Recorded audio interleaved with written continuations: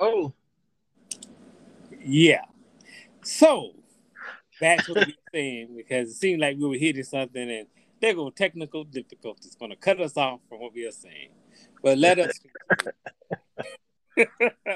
let's conclude our podcast. We're we basically be seeing part of justice being served, and we hoping it goes in a right direction. Now, what are some of your final words about this guilty verdict for today? man, I just hope that this is an eye opener for America. So like that, every law enforcement is put on notice, and that they know that such misconduct won't be tolerated. Man, we're tired of it, and hopefully this will be an eye opener for every police agency in this country, and hopefully that'll make somebody reconsider and think twice before they decide to choke somebody, shoot them, um, or whatever various reasons it takes for them to pretty much murder someone.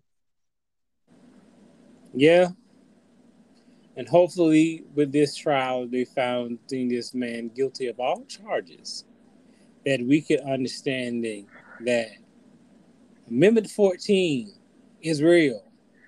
We are citizens of this world, of this country, and we should be treated as citizens of this country, despite the brownness, the blackness, the curliness, the straightness, differentness in us.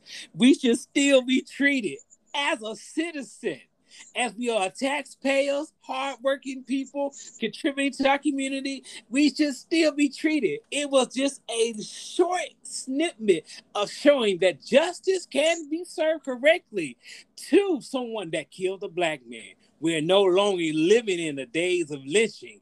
You are going to be held accountable in the court system, and the justice should be served.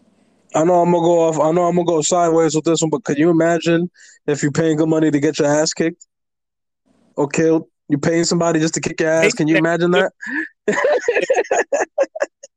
basically, if I say we have to understand the Amendment 14 is real. We are citizens. We are not just cold. We're not laborers. We're not slaves.